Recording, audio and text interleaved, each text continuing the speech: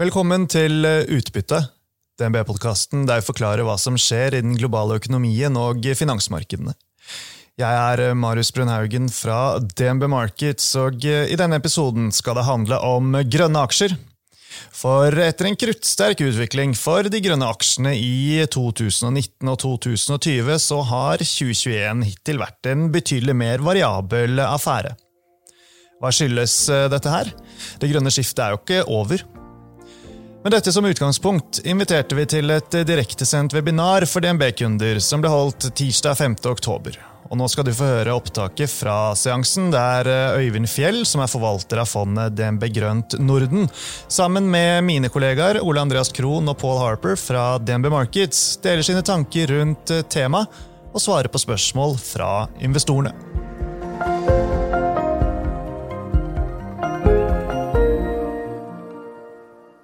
Velkommen til DNB Markets og denne sendingen Tamt aksjespill for grønne nordiske aksjer.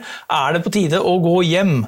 Etter en periode med fantastisk utvikling gjennom 2019 og 2020 for de grønne aksjene, og også for mange av de andre ESG-relaterte aksjene, så har det vært litt motstand og buttet litt imot så langt i år. Så i denne sendingen skal vi se litt på hvilke faktorer som har påvirket denne utviklingen, hvilke mulige investeringsmuligheter vi ser fremover, og ikke minst fremtiden for aksjer innenfor sektoren. Og med oss til å navigere gjennom dette landskapet har vi Øyvind Fjell, forvalter for DNB Grønt Norden, og Paul Harper, aksjestrateg hos oss i DNB Markets.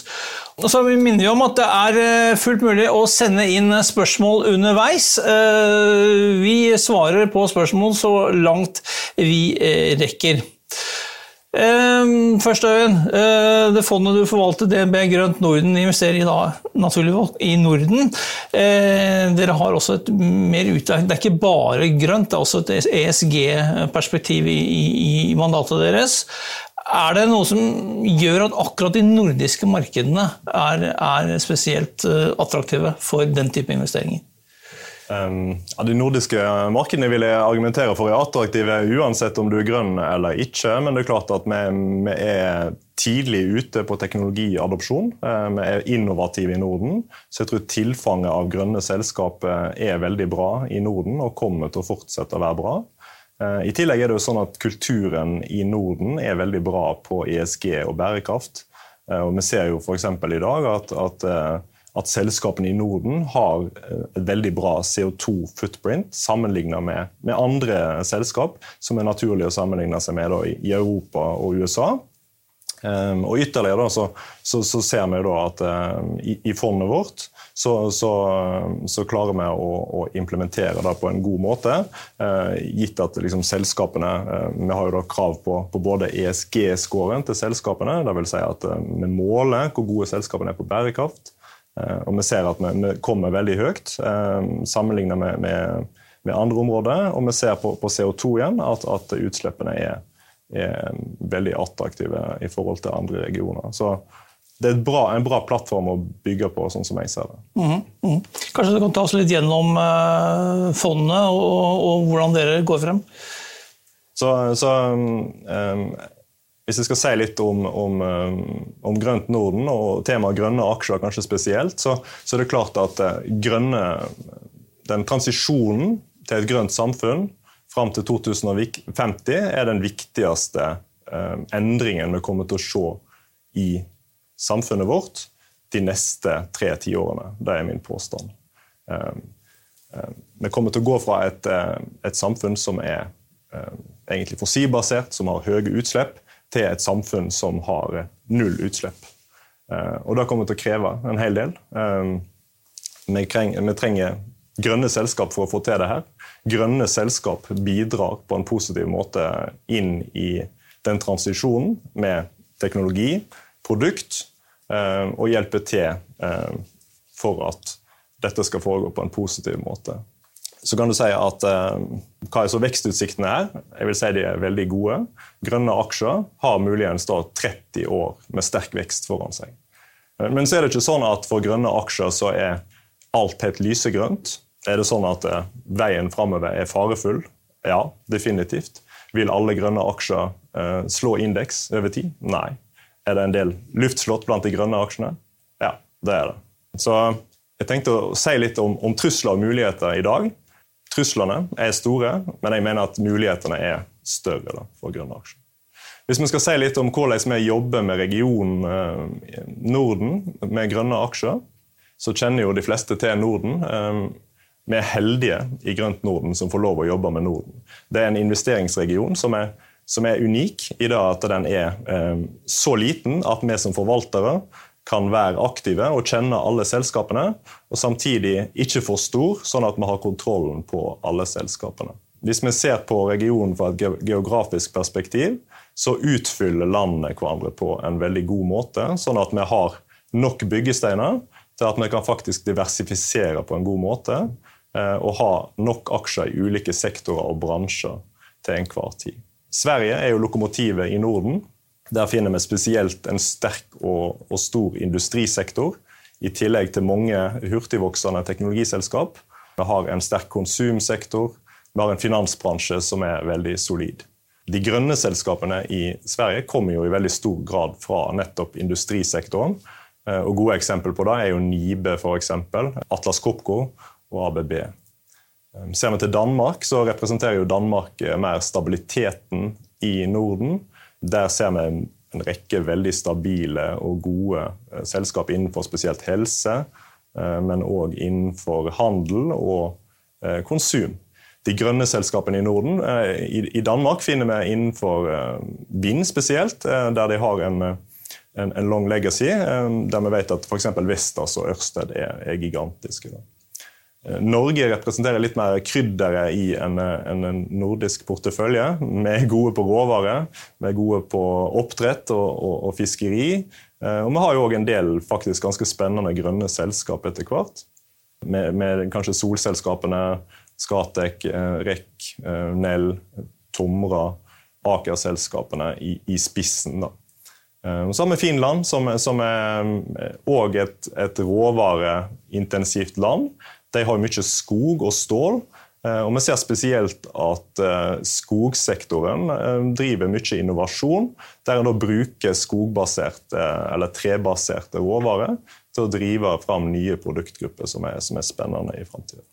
Så kan vi jo si litt om nordiske avkastningen. Norden har jo gjort mye rett, vil jeg si. Det i hvert fall da avkastningen tyder på. Sammenlignet med nordisk indeks med for eksempel Europa og verden, så ser vi at de siste 20 årene så har Norden levert fantastisk avkastning mellom 2 og 3 prosentpoeng høyere avkastning enn henholdsvis verden og Europa da. Og det betyr at Norden gjør noe rett over tid. Jeg nevnte det her med bærekraft, det vi ganske gode på. Jeg tror vi gode på for eksempel eierstyring også, og det varige konkurransefordeler, sånn som jeg ser det. Hvis vi så ser på grønne aksjer, hvordan har det gått med grønne aksjer i et nordisk perspektiv, så jeg begynte jo i DNB i 2018, og jeg vil jo si det var liksom i 2019 tok grønne aksjer begynte å ta av. Vi begynte å se at performancen for grønne aksjer var bedre enn for den bredere indeksen, og vi begynte å se at fondstegningene tok seg opp. Og det jo trender vi har sett, ikke bare i Norden, men på global basis. Og faktisk så jo tegningene inn i ESG og grønne mandat, de har jo fortsatt å stige selv gjennom 2021. Så hvis vi ser på reisen som grønne aksjer har hatt, så det klart at 19 var bra, 2020 var fantastisk, og det klart at sentimentet der ble kanskje litt for bra på toppen, og 2021 har jo egentlig vært 2020 i reprise, men med motsatt fortegn hittil. Så trekker vi linjer mellom de to årene, så kanskje vi får et bedre bilde på hva underliggende verdiskaping har vært i perioden. Da. Så hvis du ser litt større på det, de siste 3 årene så har jo da grønne aksjer hatt en fantastisk reise. De har fortsatt gjort det bedre enn det bredere aksjeindeksen i perioden, men vi har jo også sett at rammevilkårene har blitt fantastisk mye bedre for grønne aksjer, sånn at hvis en tar en sånn betraktning med i bildet, så vil jeg jo si at det kanskje er relativt attraktivt å kjøpe grønne aksjer her, i og med at det tross alt har skjedd mye som ikke egentlig viser seg så godt i prisen i øyeblikket. Da. Og så er det liksom interessant å si litt om fremtiden også. Hva skal vi forvente for grønne aksjer fremover?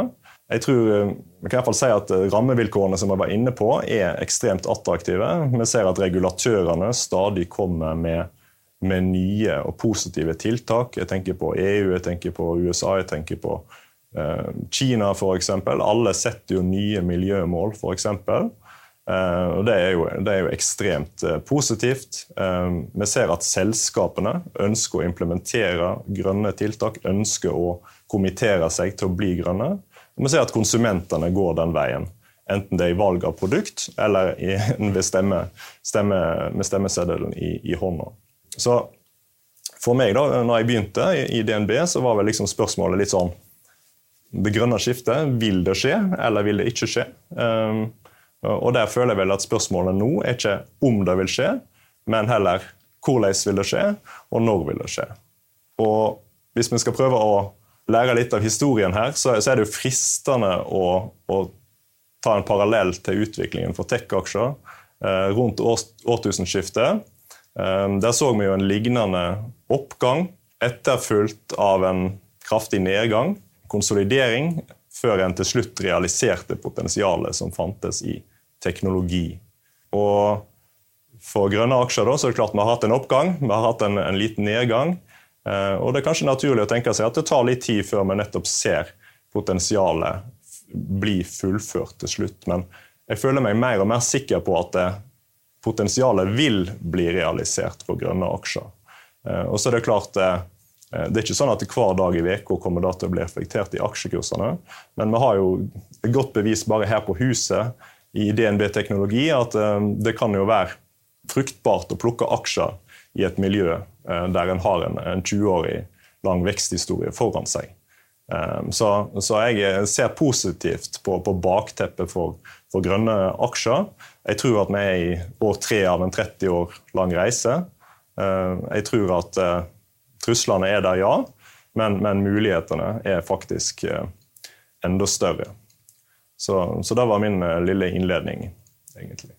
Ok, Pål, noen spørsmål til meg umiddelbart? Ja, så jeg synes egentlig den siste grafen der var ganske interessant, og hvis du ser tilbake til tech-boblen, hva tror du som var kjennetegnene til hvilke tech-selskap som overlevde og klarte å være med hele den reisen, og hva var forskjellen med de og Pets.com som bare forsvant på vei ned? Det selvfølgelig 10 000 kroners spørsmål her, men det jo klart at for en del av det grønne skiftet så ligger jo kanskje liksom usikkerheten enda lenger fram I tid, eller veksthistorien ligger lenger fram I tid, og vi mer usikre på hvordan industristrukturen vil se ut I mange tilfeller. Jeg tenker hydrogen jo et greit eksempel på det. Potensialet fantastisk. Vi usikre på hvor mange spillere som vil være der, vil kineserne komme, hva slags forretningsmodell har du egentlig? Tjener selskapene penger? Nei, ikke egentlig. Så vi vet at potensialet der, men vi vet ikke nøyaktig når det vil inntreffe. Og samtidig, hva slags markedsandel vil den ha fremover, for eksempel, jo vanskelig å regne på. Og da tenker jeg liksom, ikke nødvendigvis at det der du I første omgang skal være. Vi tenker gjerne sånn at kan vi få avkastning I noe som priser fornuftig. La oss si en aksje som Vestas, som ofte har vært investert I. Der har vi en aksje som liksom tjener penger I dag I et marked som ferdig konsolidert. Vindmarkedet skal vokse dramatisk de neste 10 årene, både offshore og onshore. Og Vestas har jo en forretningsmodell som attraktiv med serviceinntekter, som gjør at de har en veldig fin stabilitet I businessen underliggende da. Og så det klart at du kan argumentere for at Vestas dyr eller billig I perioder, men der går det I hvert fall ikke av de skoene. Så jeg tror liksom, det jo litt min måte å forvalte på, er jo liksom basert på en måte å se på, å følge vinnerne, men bare de vinnerne der vi ser at det fundamentale støtter det. Og da tror jeg liksom det viktigste på lang sikt å unngå de store taperne, da. De som faller med 80-90%. Så da blir det liksom litt min tilnærming, og da tror jeg en hensiktsmessig tilnærming her treffer vi på en måte rett med at det grønne skiftet vil inntreffe, så tror jeg det vil bli et bra resultat, mer eller mindre uansett. Og så kan en heller vente med de høyrisikoselskapene til en ser at kanskje potensialet blir realisert, og at det faktisk skjer. Da har en kanskje gitt fra seg mange 100%, men en har unngått å ta i taperaksjer. Så du satser egentlig på de som litt mer modne, kan du si, og har litt mer etablert businessmodell fremfor de som mer sånn startup-situasjon? Ja, det er grunnregelen. Og så har jeg tenkt at vi har rom for å ta litt grann teknologirisiko, at jeg kanskje har 5% av porteføljen i selskap som har en risiko på om de faktisk klarer å levere det de sier, og der markedet ikke kanskje fullt ut har adoptert løsningen deres. Da. Så i den sekken de siste par årene har vi jo hatt selskap som for eksempel Quantafuel eller Atlantic Sapphire. Og i dag har vi ingen av dem, men vi har for eksempel et selskap som heter Spinova, som da lager tekstiler basert på trefiber. En produksjonsmetode som da sparer miljøet for kjemikalier og fra masse vannforbruk rundt bomullsproduksjon for eksempel. Og det er et selskap som har et skyhøyt potensial, og så er det klart at ennå ikke da produktet i massiv skala til salgs. Bergans bruker det i enkelte av sine anorakker for eksempel, men vi har masse usikkerhet knyttet til potensialet i selskapet. Så det er den type ting vi prøver å gjøre. Hvis vi skal ta i noe med stor risiko, så må det være et stort potensial, og helst skal vi egentlig vente på til ting blir mer modne. Da. Men litt grann rom for risiko, da føler jeg at vi har mandat til å ta det. Hvor mye tid bruker du på å se på balansen til selskapet fremfor liksom, omsetningspotensialet? Jeg vil jo si at liksom, i den tidlige fase så er det jo klart at balansen vil jo sjelden være ekstremt sterk. Altså du henter inn kapital, og den skal kanskje drive deg 1, 2, 3 år, eller kanskje mer enn 1 år, men 2, 3, 4 år fremover. Og så må du eksekvere på den planen du har lagt. Og hvis du klarer det, så får du hente ny kapital på kanskje en høyere kurs. Hvis du ikke klarer det, så er det problematisk med mer kapital. Så igjen da, måten med liksom hensyntar da, er jo å ha lite. Hvis det er stor balanserisiko, så er det jo da måten å hensynta det på er jo å ha mindre vekting på de posisjonene. Og liksom, hvis det er en vekstaksje, så er det jo liksom den P&L-en som er mest interessant, ikke sant? Det blir liksom sånn oppsida mot nedsida. Ja, hvis du virkelig skal ha en rakett, så er det jo oppsida du skal være opptatt av. Det er klart i en portefølje som for vår, så må vi jo ha et balansert syn da. For de større selskapene, de større grønne selskapene, så er jo ikke balansen noe særlig tema. Det som er positivt for grønne aksjer generelt sett nå, er jo at tilgangen på finansiering er ekstremt god, både i aksjemarkedet, men også at for eksempel banker da ønsker å tilby grønn finansiering. Så det er ikke veldig mye fokus på balanse egentlig i de fleste selskapene, men det er klart at selskap som går dårlig eller bare sånn helt middels, og gjerne er tidlig fase, der har du den risikoen etter hvert, og da skal en jo være veldig klar over. Og jeg nevnte Atlantic Sapphire, der ser en jo liksom hva markedet spekulerer i dersom en ikke lykkes med teknologi-rollouten sin, og det er jo selvfølgelig at det skal komme en emisjon som kommer på lave kurser. Så jeg vet ikke før jeg dominerer alt for mye med spørsmål. Bare ett til deg. Du nevnte det at altså, en av de viktigste tingene når du ser på avkastning over tid, er nettopp det å unngå de store fallene. Og hvis du da er så uheldig at du kommer i et eller annet som ikke fungerer, hvordan er det du tar den beslutningen av nå har det gått for langt, nå skal jeg hive det ut? Har du noen sånn type stop-loss-logikk, eller er det noe annet som du bruker når du skal ta den beslutningen?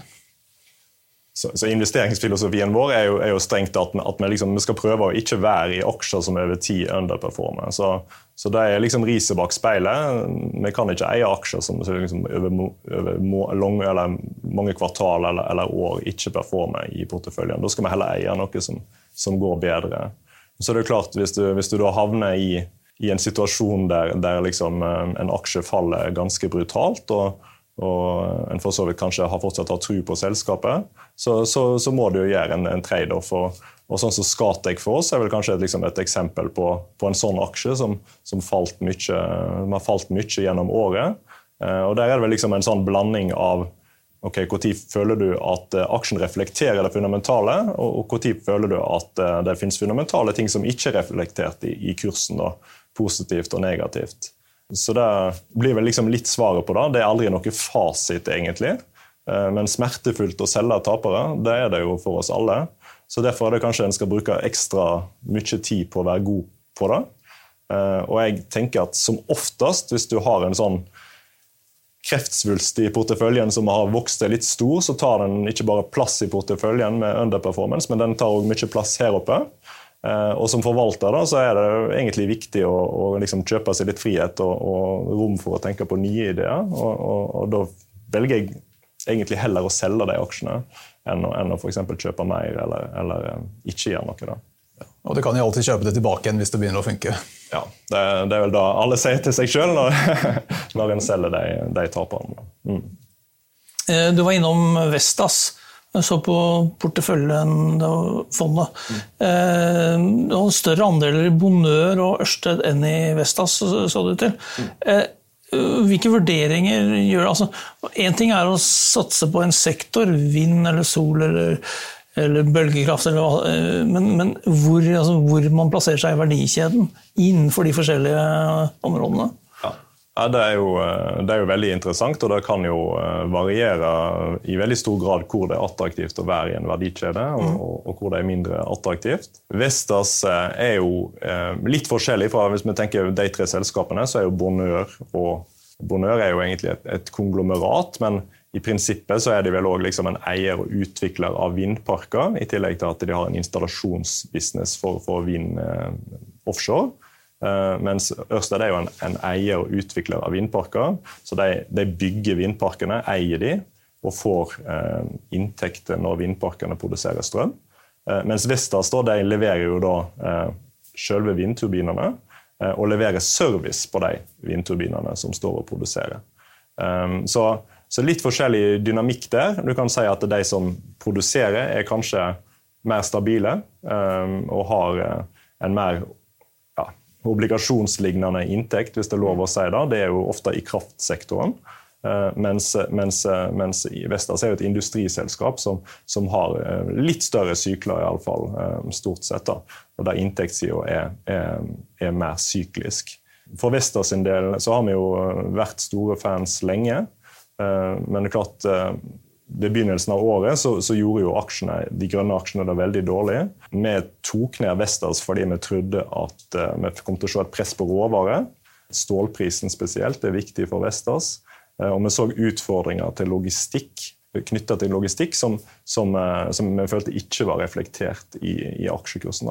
Og utfordringen for Vestas er at det er et veldig høy etterspørsel etter vindturbiner i øyeblikket, samtidig som en da har vanskelig for å få fram komponenter, og klarer ikke Vestas å levere prosjektet i tide, så kan det jo da få en bot fra kunden. Da. Og den risikoen følte vi kanskje var ekstra høy, og ikke reflektert i kursen tidligere i år. Og så ser vi vel egentlig at det her er i større grad reflektert i øyeblikket, så nå er vel da mer noe som plager hele markedet, det her med logistikk og råvare, og for så vidt godt kjent i Vestas-kursen, så jeg føler den er litt nærere et kjøp igjen fra vår side. Da. Men har de jo fortsatt Bonheur og Ørsted, eller Ørsted vel som er den største posten? Ja, så Bonheur er litt mindre enn Ørsted. De to selskapene er jo litt forskjellige. Ørsted er et av de største selskapene, de grønne selskapene i Norden, og det kommer for alltid til å være en mastodont, tror jeg, som egentlig er grei å eie. De gode på offshore vind, de global markedsleder på det. De var de første egentlig som satte opp store vindparker. Og det har vel satt opp ca. 1/3 av all offshore vind faktisk som installert. Da. I tillegg så har det jo naturlig, så tenker jeg at de kan ta en posisjon innenfor hydrogen. De allerede store på sol og onshore vind, så de har mange vekstvertikaler. Og dermed så føler jeg at det en aksje som du egentlig kan eie på lang sikt. Da. Markedet litt bekymret for konkurransesituasjonen der. Vi har jo sett mange oljeselskap gå inn i den sektoren, og jeg tror markedet redd for at oljesektoren skal bruke den cashen de pumper opp fra bakken i dag, og investere inn i vindkraft og bli store konkurrenter der. Det vi tror vel at markedet stort nok for alle, og at det da kommer til å være en veldig fin plass å være for både Ørsted og andre da, på Langen. Da. Apropos Ørsted, hva tror du mest på? Vind, sol eller noe annet? Hydrogen? Jeg tenker vel at det vel konsensus at sol skal bli større enn vind. Det tror jeg.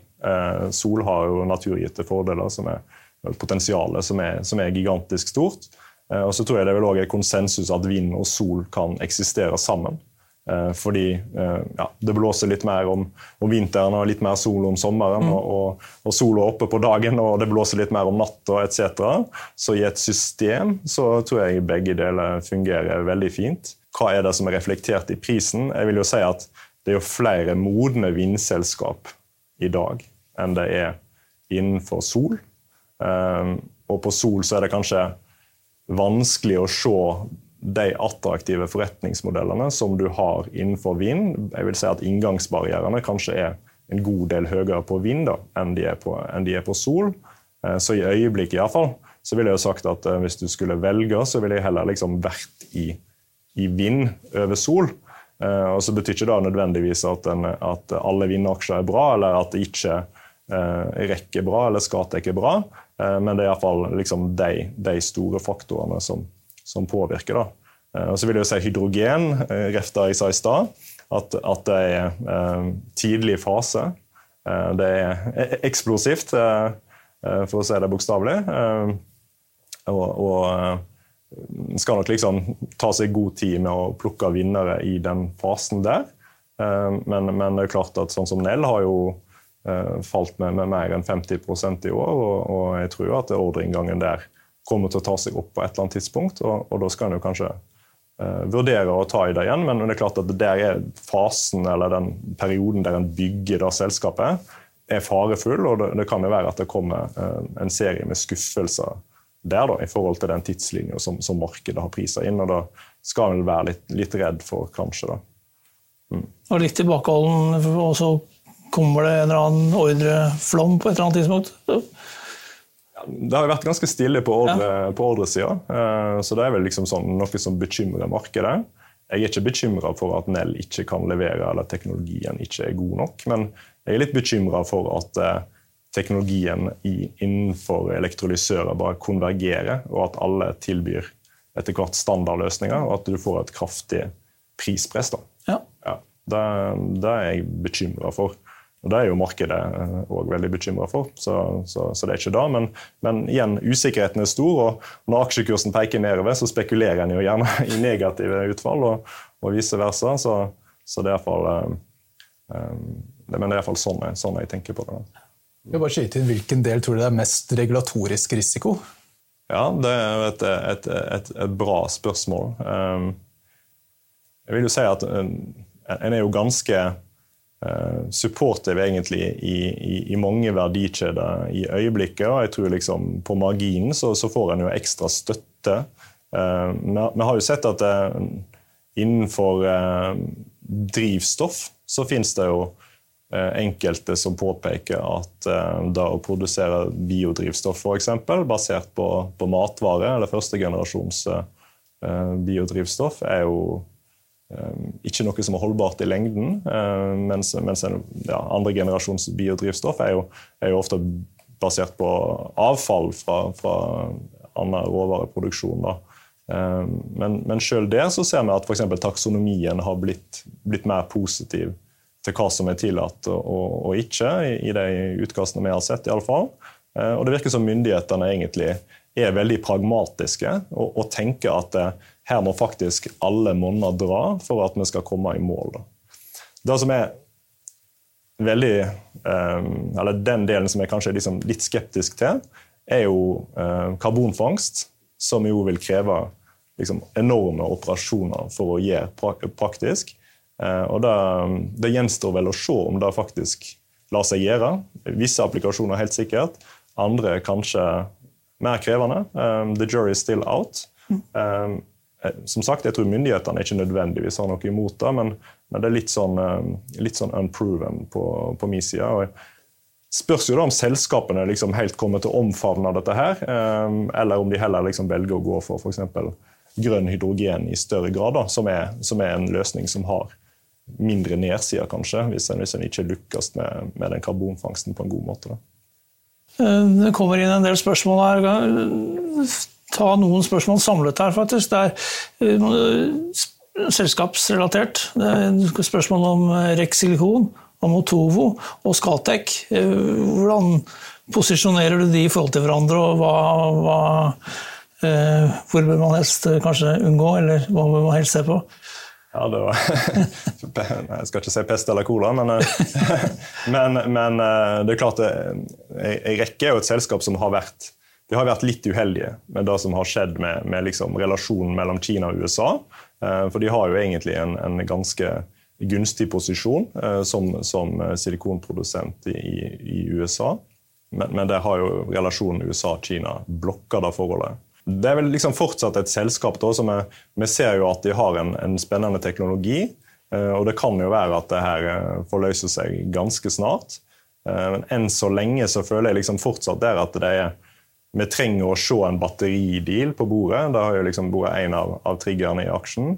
Eller vi trenger å se en plan for hvordan de skal utvikle sine aktiva på en god måte, og ikke minst hvordan skal de finansiere det her da.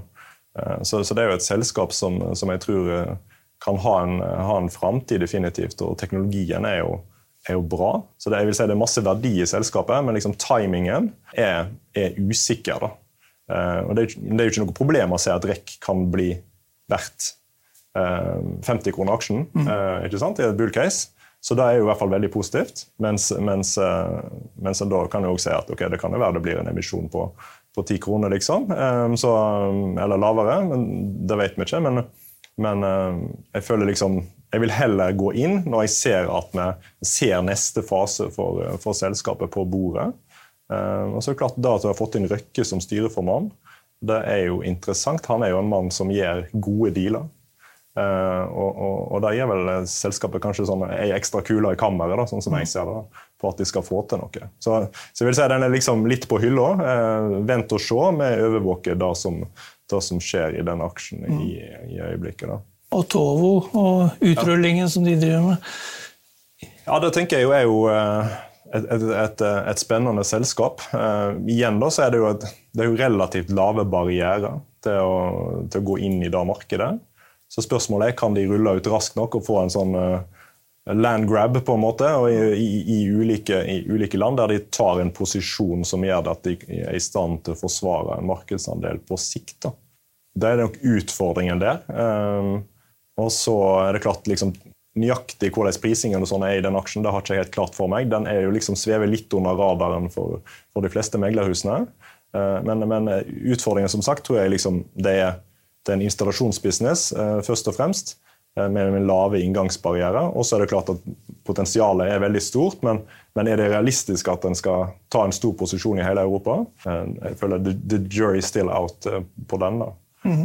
Scatec jo et selskap som har jo en bra portefølje allerede, som har en historikk der en har klart å liksom levere jevnlig vekst på en god måte i veldig vanskelige miljøer mange ganger. Der føler jeg inngangsbarrierene tross alt relativt høye. Det liksom finansiering og prosjektstyring i områder som krevende å operere i. Utfordringen der at det krevende å operere i det landet. Så vi vet jo at, vi har sett også for eksempel at Ukraina for eksempel, så det myndighetene endrer regulering, etc. Og det nature of the business, føler jeg egentlig for Scatec, at du får litt sånn 2 steg frem, 1 steg tilbake igjen. Og jeg tror at på sikt så kommer selskapet til å bli kjempefint og bra. Så det klart, i år så føler jeg vel kanskje at de har skutt seg selv litt grann i foten. De hadde valgt å ha et veldig aggressivt vekstmål på 4,5 gigawatt som de skulle ha installert. Da nådde de ikke. Det var ikke deres feil, men markedet bryr seg ikke alltid så mye om det. De kommuniserte litt dårlig rundt Ukraina. De hadde en blødme egentlig på nettogjeld som ikke var bra. Og som de da ikke rapporterte umiddelbart til markedet. De gjorde en feil på rapportering av hvor mye gjeld de hadde. Og jeg tror de har mistet litt tillit i markedet. Så samtidig så har de hatt litt motvind fra råvare. Så polysilikonprisen er jo kjempehøy i øyeblikket. Og det er nok også en utfordring på kort sikt. På lang sikt så mener jeg da selskapet definitivt har en fremtid. Men jeg tror liksom de må finne litt fast grunn for meg. Og jeg føler liksom kanskje neste datapunkt er negativt, hvis det skulle være litt sånn kortsiktig. Så tror jeg på lang sikt så mener jeg det er kjempebra potensial i aksjen. Så jeg liker nok liksom den best. Hvis jeg skulle putte noe i skuffen i 5 år, så hadde jeg nok valgt den aksjen, tror jeg. Ja, altså spørsmål også i den forbindelse. Equinor har kjøpt seg opp i Scatec Solar. Hva tror du er hensikten med den type investering?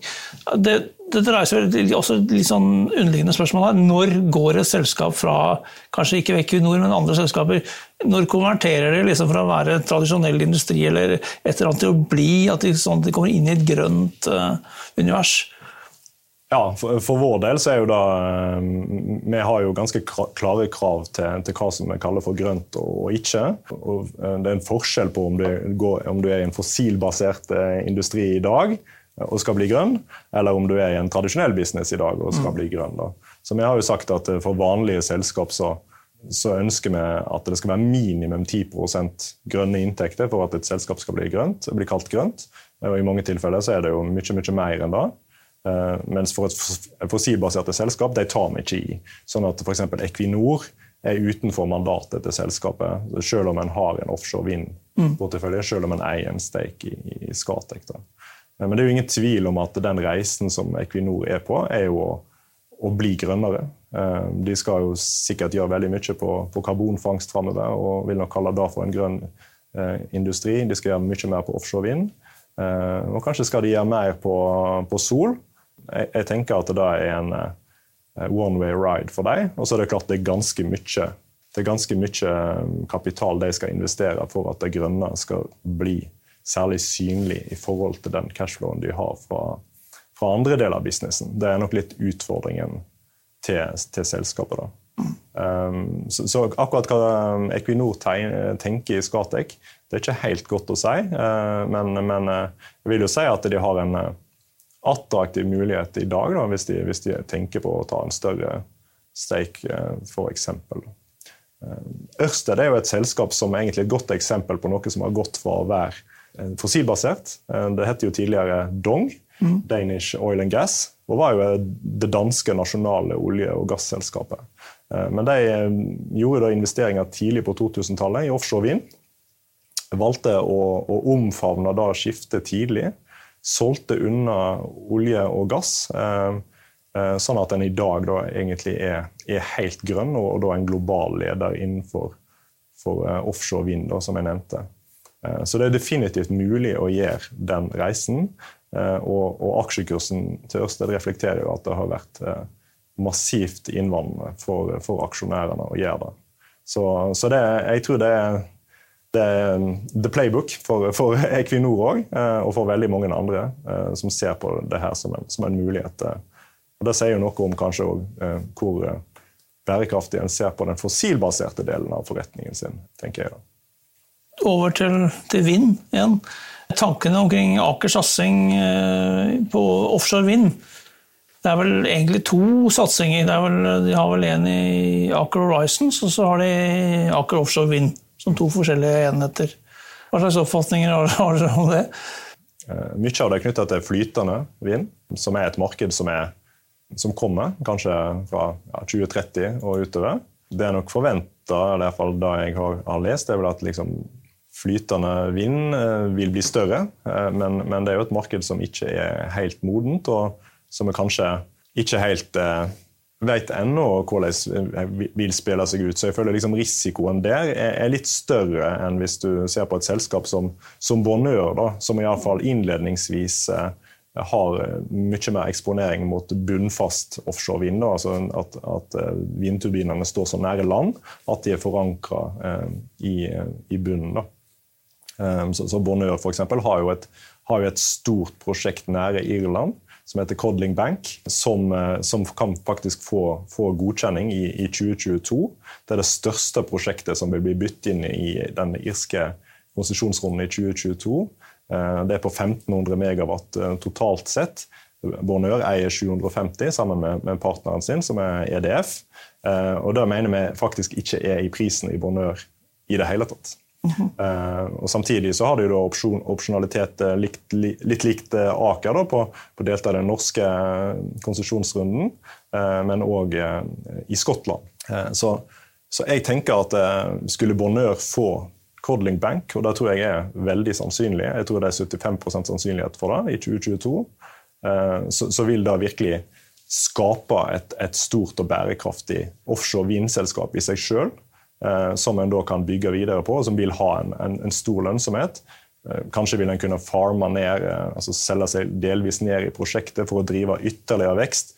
Da vil en ha både på en måte cashflow og kapital, og på en måte ha alle muligheter åpne for videre vekst. Jeg ser ikke helt at Aker så modne. De har ikke den muligheten til å liksom lande et prosjekt ennå. Og derfor så foretrekker jeg egentlig Bonheur i øyeblikket da, av de to. Så det sånn jeg ser på det. Ok, kanskje litt på siden, i og med at jeg vet ikke, du kan kanskje opplyse, men bølgekraft, det noe tema? Det noen selskap på børs som har noen eksponering der? Ja, det noen selskap i Sverige. Jeg var en gang på en prestasjon i Sverige, det var en kunde der som pitchet et selskap på meg, men meg ble kjent så det ingen større selskap i Norden som driver med det. Så det eventuelt et potensial i fremtiden, vil jeg si. Det ikke noe som mye snakker om eller veldig aktuelt for aksjemarkedet i øyeblikket. Det betyr ikke at ikke løsningen bra, men det i hvert fall ikke noe som vi ser på. Det blir nok liksom mer i venture-fasen før aksjemarkedet trer inn, vil jeg si, i øyeblikket. Jeg har fått en spørsmål om et vindselskap til Eolus Vind i Sverige. Kjenner du til det? Og jeg kjenner litt hva mulighetene der? Hvordan ligger de an? Altså Eolus jo et selskap som en utvikler av vindprosjekt. Det vil si at de planlegger prosjektene og selger prosjektene ofte før de ferdige. Og får en da fin profitt. Og det som fint med Eolus sin forretningsmodell jo at de binder veldig lite kapital. Så ofte den planleggingsfasen, det jo ofte kanskje bare 5 eller 10 ingeniører som sitter og planlegger et prosjekt, og så kan de ofte da realisere en gevinst egentlig før de har investert så veldig mye fysisk kapital bak prosjektet. Da. Det en veldig fin plass å være. Problemet selvfølgelig at du må ha nye prosjekt hele tiden for å etterfølge den pipelinen din, og samtidig så må du gjøre mer og mer da, hvis du skal da ha vekst. Så det klart de har vokst med markedet, og de har vært veldig flinke. Men vi ser at Eolus relativt friskt priser da, i det markedet. Vi eier et selskap som heter Arise Wind. Det basert i Sør-Sverige, et lite selskap. Det som veldig interessant i Arise nå, jo at de har en utviklerdel på samme måte som Eolus Vind, samtidig som de da eier faktisk en del vindparker som ble satt opp for ca. 10-12 år siden. De vindparkene har en superprofitt i dagens strømmarked. Så de skal selge de vindparkene nå. Jeg tror de får en god pris for det, for jeg tror det finnes kjøpere som tenker at strukturelt sett så det interessant å eie kraftaktiva i Sør-Sverige de neste par årene. Men Sverige har jo en del av de samme utfordringene som Norge. Vi skal jo også skru av atomkraften sin planlagt da, i midten av 10-året her. Så det interessant, og hvis du da tar da salget med i betraktningen, så handler jo da den resterende utviklerbusinessen i Arise på en rabatt til Eolus som er kanskje 60-70%. Da. Og derfor eier vi heller Arise i øyeblikket. Da. Men det er en litt mindre selskap enn Eolus. Jeg synes vel liksom Eolus er helt greit, og for så vidt nok så fair priser i dagens klima, men det er ikke noe som jeg liksom hopper i taket på. Nei. Ok, jeg tror vi må noen flere spørsmål fra deg. Jeg kan vi bare ta veldig kort da, hvis du skulle plukke ut et enkelt case som du har som mest tro på. Er det noe du vil foreslå da? Så hvis jeg hadde lov å kjøpe enkeltaksjer, så må jeg jo bare si at jeg vil igjen liksom løfte frem Spinnova, som er kanskje noe av det aller mest spennende jeg har sett innenfor grønn teknologi. Og som nevnt også har de da en måte å produsere stoff på til klær, altså som er liggende på bomull i kvaliteten. Kvaliteten blir bare bedre og bedre, så det er ikke sikkert å stoppe der. Men det de gjør, altså de tar cellulose fra treet, som vi har veldig stor grad har et tre består av, og så spinner de da på en spesiell måte, sånn at du kan lage klær av det. Så de har da sett på hvordan en edderkopp spinner nettet sitt, og så spinner de tekstiler på den måten. Og det er jo noe som alle klesleverandører i hele verden egentlig er interessert i å lære mer om. Øke bærekraften sin. De har Adidas inne på eiersiden. De har H&M inne som kunde. De har Bergans inne, North Face og så videre. Så den kundelisten tror jeg blir veldig lang. Og jeg tror at faktisk risikoen på ramping er faktisk ganske lav. Det virker som de har en veldig fin produksjon allerede i dag på lavt nivå, men det handler da bare mer om å sette opp 10 like maskiner av det de har i dag, heller enn å liksom skalere alt opp på en vanskelig måte. Da. Så jeg tror at potensialet der er skyhøyt, hvis en kan gjøre det på den rette måten. Så det er noe jeg synes er veldig spennende da. Det siste, kanskje litt grunnleggende spørsmål her, kan utdype litt. Hvis vi da sammenlignet utviklingen i de grønne aksjene med Nasdaq, så kan det se ut som at man godt kan vente en del år før man kaster seg over grønne aksjer igjen. Har du noen kommentarer rundt det? Ja, jeg tror jo at det er jo en bra kommentar, ikke sant? Det er jo egentlig det jeg har lyst til å vise her. Det er jo en utfordring for meg som liksom, jeg snakker om grønne aksjer, jeg tror det er høy vekst, men samtidig det er jo mange trusler her, det er mange utfordringer. Mange av disse markedene eksisterer jo ikke i dag. Så det er klart gjennomsnittet trenger jo ikke å være fantastisk. Som jeg pekte på, hvis vi ser på teknologifondet vårt, hvor de plukker aksjer i etterkant av tech-bobler for eksempel, hvordan det har vært å være i et marked med en sånn strukturell underliggende vekst, så tror jeg det er fullt mulig å skape verdier. Så hvis du ser på historikken liksom, på tech-aksjer, det er klart liksom, iPod kom i 2001, Google ble listet i 2004, liksom. Klarte du å plukke vinnerne, så var det fullt mulig å skape veldig mye verdi i den perioden. Og det sier ikke med at vi kommer til å klare å plukke Google på IPO-en, men det er klart at vår strategi er å følge vinnerne i det her markedet. De selskapene som vokser seg større og sterkere. Og med den medvinden en har da, så tror jeg det vil være veldig attraktivt fremover. Og så tror jeg egentlig at det er helt fint at forventningene kommer litt ned. Det er ikke nødvendigvis høye forventninger som er det beste for en aksje. Det er litt lavere forventninger. Så tenker vi herfra ut, så tror jeg at en mer fruktbart miljø nå, uten at jeg liksom spår at grønne aksjer skal opp i morgen eller om 3 måneder, det vet ikke jeg, men jeg tror liksom bakteppet er ekstremt konstruktivt. Da kan vi ikke be om så veldig mye mer, da må vi gjøre resten av jobben som aktive forvaltere. Gått fra å være et litt ukritisk marked til å bli mer selektivt. Absolutt, og ikke sant, vi husker jo tech-bobler, altså Framtidsfabrikken hadde liksom, var priser på 11 millioner kroner per ansatt, etc. Det var mye som ikke stemte den gangen, og dermed så ble det vanskelig å levere på det også, og kanskje skal en del tapere prises ut i det grønne skiftet også. Ok, med det så tror jeg vi takker for gjennomgangen. Takk til begge to, og så takker vi for spørsmålene som har kommet inn. Vi kommer tilbake med mer svar på det etter hvert. Og så ønsker vi velkommen tilbake til nye sendinger senere.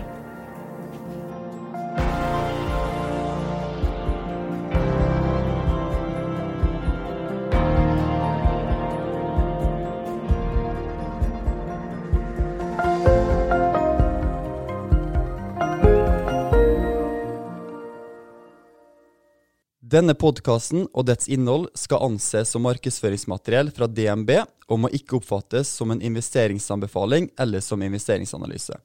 Innholdet skal heller ikke anses for å være investeringsrådgivning tilpasset den enkelte kundes behov.